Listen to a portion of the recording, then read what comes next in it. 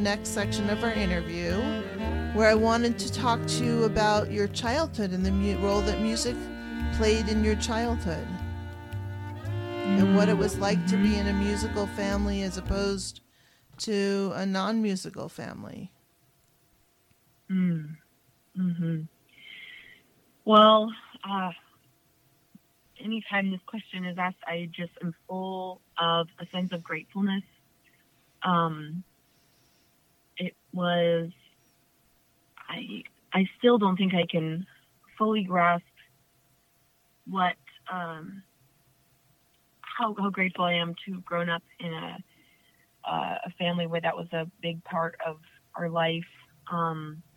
My dad plays guitar and sings, and that was how I started expressing myself musically from a young age, was singing along to his original songs. So it started with singing about like age 3. We had us singing little songs with him. I have 2 other sisters. So it's nice to have that 3-part harmony practice from a young age. But yeah, it was a lot. The music outlets was primarily through my dad's original music, and then I grew up in an evangelical Christian home, and so music through church was really big. I was singing every Sunday, and at home we were learning those songs too. So that was a big part of it as well. It was something that brought people together, and I loved that. I remember from a young age, I just remember loving the feeling of singing in a big group of people. I never actually sang in a choir, but in our church, everyone would sing really loud. You kind of feel like you're in a choir setting. So that was really cool. I really enjoyed that. Definitely was not all like sweet and pretty. So like I remember getting to the age when my dad would actually have to bribe us to practice his songs with candy. Because honestly, when we would try to rehearse as a family, a lot of our family fights would end up happening. And that is the reality of rallying kids at various ages to a common goal. Like it was not always pretty. But I feel really lucky that we were able to bring music to our little town. And my dad was really passionate about our music always being a part of like fundraisers and benefit concerts. It was not, it wasn't my dad's source of living. So it was always something to bring people together for a common goal. I think that would have been different if my dad was making a living as a guitarist. It would, I think I would have seen a whole different world. But yeah, that's kind of a little picture of the early beginnings. Can you talk about one concert that you did with your family? Sort of what the memory is like for you? So my dad is a family doc, and our town couldn't afford a hospice program when we first moved there. And so the biggest way I really enjoyed singing with my family was every year, and it ended up being every 2 years, my dad hosted a hospice benefit concert. And that's where we mostly tried to rally and come together and practice for those kind of things. It was really special. So to this day, that concert is the sole sole financial reason that we have a hospice program in Quincy. It was so special to see how music, gathering people to see music, can, be the backbone of a program that also brings people together, heals people in a time of pain or loss. I don't think I fully grasped what that was as a kid. I think I was mostly thinking about being nervous on stage. I actually, out of my two sisters, I was the most nervous and was not seen by my parents as being the one to want to go pursue music as a career. I was actually known for hiding anytime guests would come over because I had a lot of social anxiety as a kid. So I'm still also wondering how this happened. But I definitely knew from a young age that music had power to do more than just than just playing music.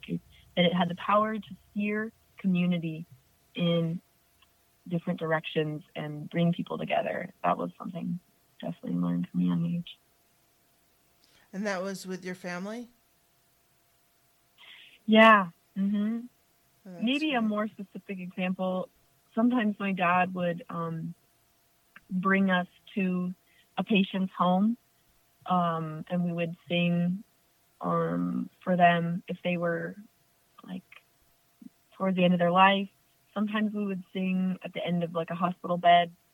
I remember that a couple times. I remember being a little awkward 8-year-old and not really knowing what was happening, but now that I look back, it was another special way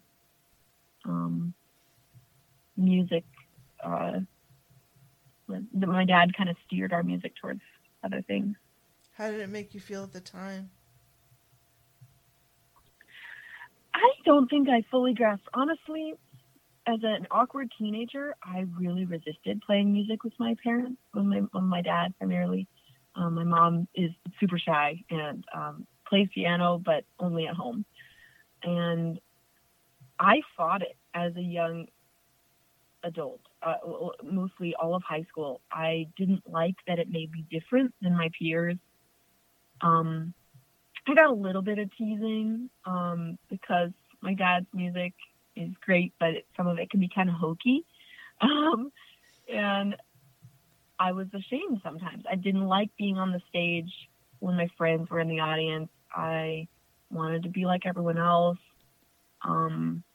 So I was pretty resistant to practicing with my dad sometimes. And also I fought it in high school because I didn't realize that I was starting to develop my own musical taste, and there was just certain songs and things I didn't like.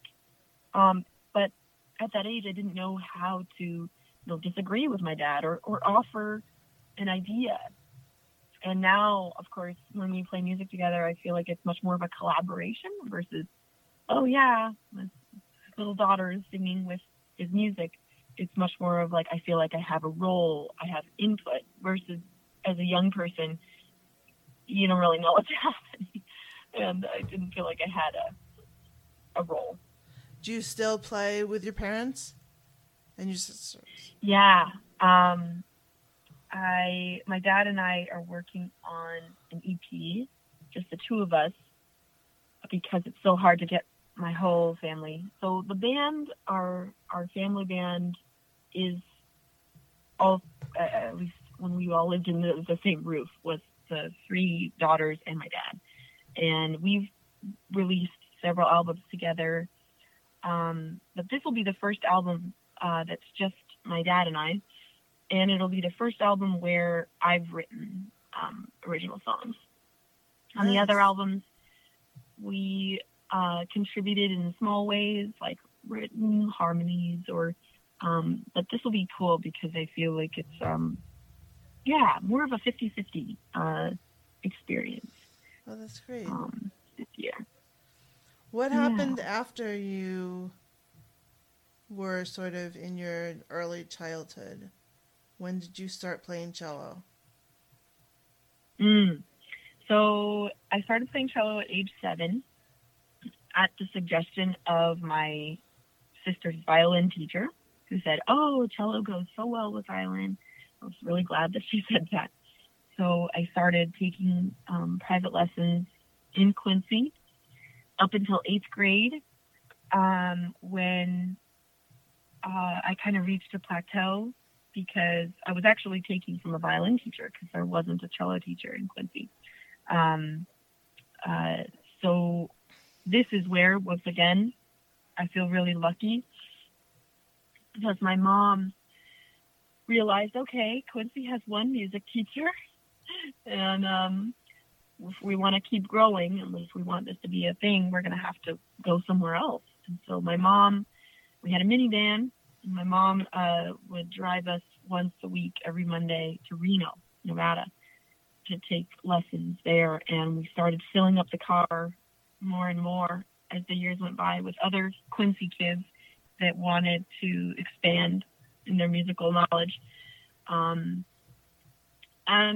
that I see is just really special because, yeah, if you didn't have a parent that was a stay-at-home mom, probably couldn't get other music lessons that would allow you to grow further. So yeah, my mom, 8th grade was when I started seeing music as something as I wanted to do as a career because my world just opened up tenfold. In Quincy, I had only known one other cellist. And I had technically not even had a real cello lesson because I was taking from a violin teacher. So in 8th grade, I learned how to relearn the cello by an actual cellist. She was amazing. Her name was Emily Ullman, and she was a cellist with the Reno Symphony. I had never seen a symphony. That was also the year I saw a symphony for the first time. Mind blown. I'd never seen so many cellos in one place. It was a big learning curve for me. I didn't even really know classical music at that point. I'd only played folk music, Scottish fiddle music, because that's what the violin teacher knew. So I was very intimidated. It was a big step. I'd also in that year I wanted to quit because it was too much. I was just like, I don't know what I'm doing. I'm having to relearn this instrument. But it also grabbed a hold of me like, this is something I love. So that same year, my teacher suggested that I join the local youth symphony. And that was hilarious because that was way too far of a jump for me. I was not skilled enough. That first concert we had, I airbowed the entire time. I never played a note in my cello because I was still kind of grasping how to read the music. It was far too difficult for me. But that was a really powerful thing too. I did that for 4 years, the Youth Symphony in Reno. I remember we got to play at Disney Hall in LA. That was a huge experience that made me want to pursue cello more. It was such a special stage, an amazing experience for a young group of kids to get to do. And then that was also in high school was when I learned that you could pursue music in college. I didn't even know that you could major in cello performance. So that when I think it was like a year into high school that my teacher Emily had to move. And so I started up with the cello teacher at UNR, Dmitry Atapin, a Russian cellist. Taking from him was also an adventure. But he was the one that opened up my world to applying to schools, auditions, cello performance for college, and kind of helped steer me into that direction for school. And where did you end up? I went to Azusa Pacific University outside of LA for 2 years. before transferring to UNR, actually, for the other 2 years. It was an adventure. I loved the cello teacher at Azusa Pacific, but I really didn't like the school. So that was the dynamic that eventually made me transfer. It was a difficult decision. My teacher really tried to offer me a lot of opportunities so that I could stay but not have to go to school, so I could still take from him as a teacher. But I needed to finish my undergrad, so I had to make the tough call to switch schools. But it was great. I loved finishing up at UNR. I loved the school. It was great being back with Dimitri. I loved actually being back in NorCal. I really loved being back close to family.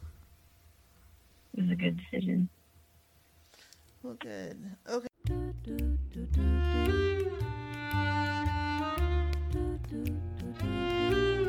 Well, thank you very much, Natalie. You had such an interesting childhood, and we look forward to hearing about Dear Darling. I'm going to wait a couple of months until you're ready to release your CD, and then we will air the interview on Dear Darling. So thank you so much for taking the time out, and good luck with everything.